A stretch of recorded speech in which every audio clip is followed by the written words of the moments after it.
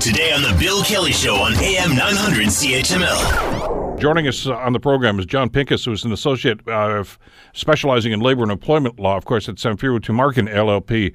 John, thank you so much for the time. It's great to have you with us today.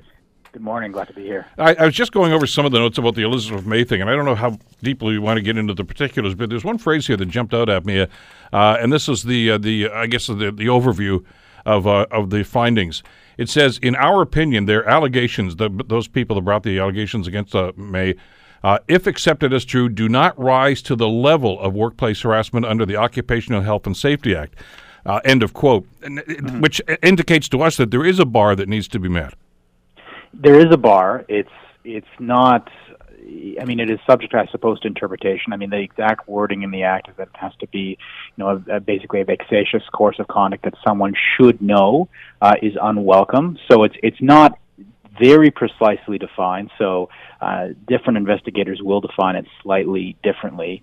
But I can tell you, as someone who was once a workplace investigator myself, that probably the majority of workplace investigations do result in a finding that, something went on here that was probably not good work behavior, but doesn't rise to the high level of harassment. Because harassment has to be something where someone is quite deliberately making life miserable for someone.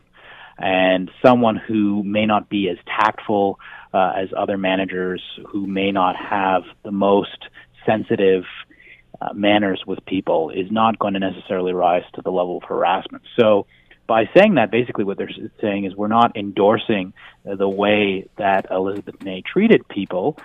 It's just that we can't label her with the very serious label of a workplace harasser.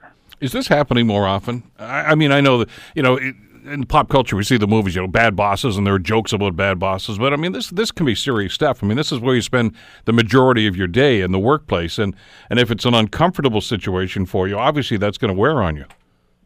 Yeah, I think that this is happening more often. And I think one of the causes for that is the increased focus on mental health, the increased awareness of mental health and anxiety, and that it's a real thing, and that there's a real and strong link, of course, to the workplace where people spend most of their time. So to me, it's not surprising that we're seeing an increase in complaints of workplace harassment at the same time as we see an increased awareness of mental health in the workplace. So I do think those two things go hand in hand, and that's a good thing, I think, overall. I mean, there are, I guess, a couple of variables here. I mean, if you're into a situation where, I guess, a unionized place of employment, I guess whatever the collective agreement was would spell out an awful lot of what the duties could be, et cetera. But a lot of us aren't in that circumstance, John, and we really don't know what the parameters are.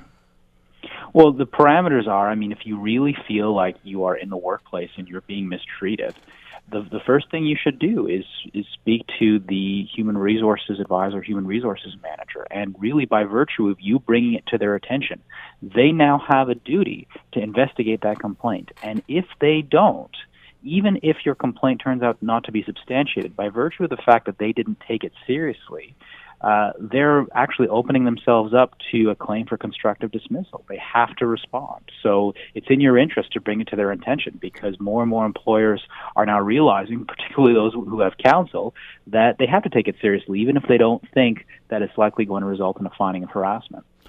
Does there have to be a pattern? I mean, we're all going to have bad days at work, whatever that work is, where the boss is getting on our nerves and maybe, hey, do this or work after hours or whatever the case might be.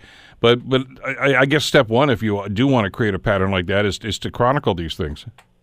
Definitely chronicle these things, put them into emails, write them down.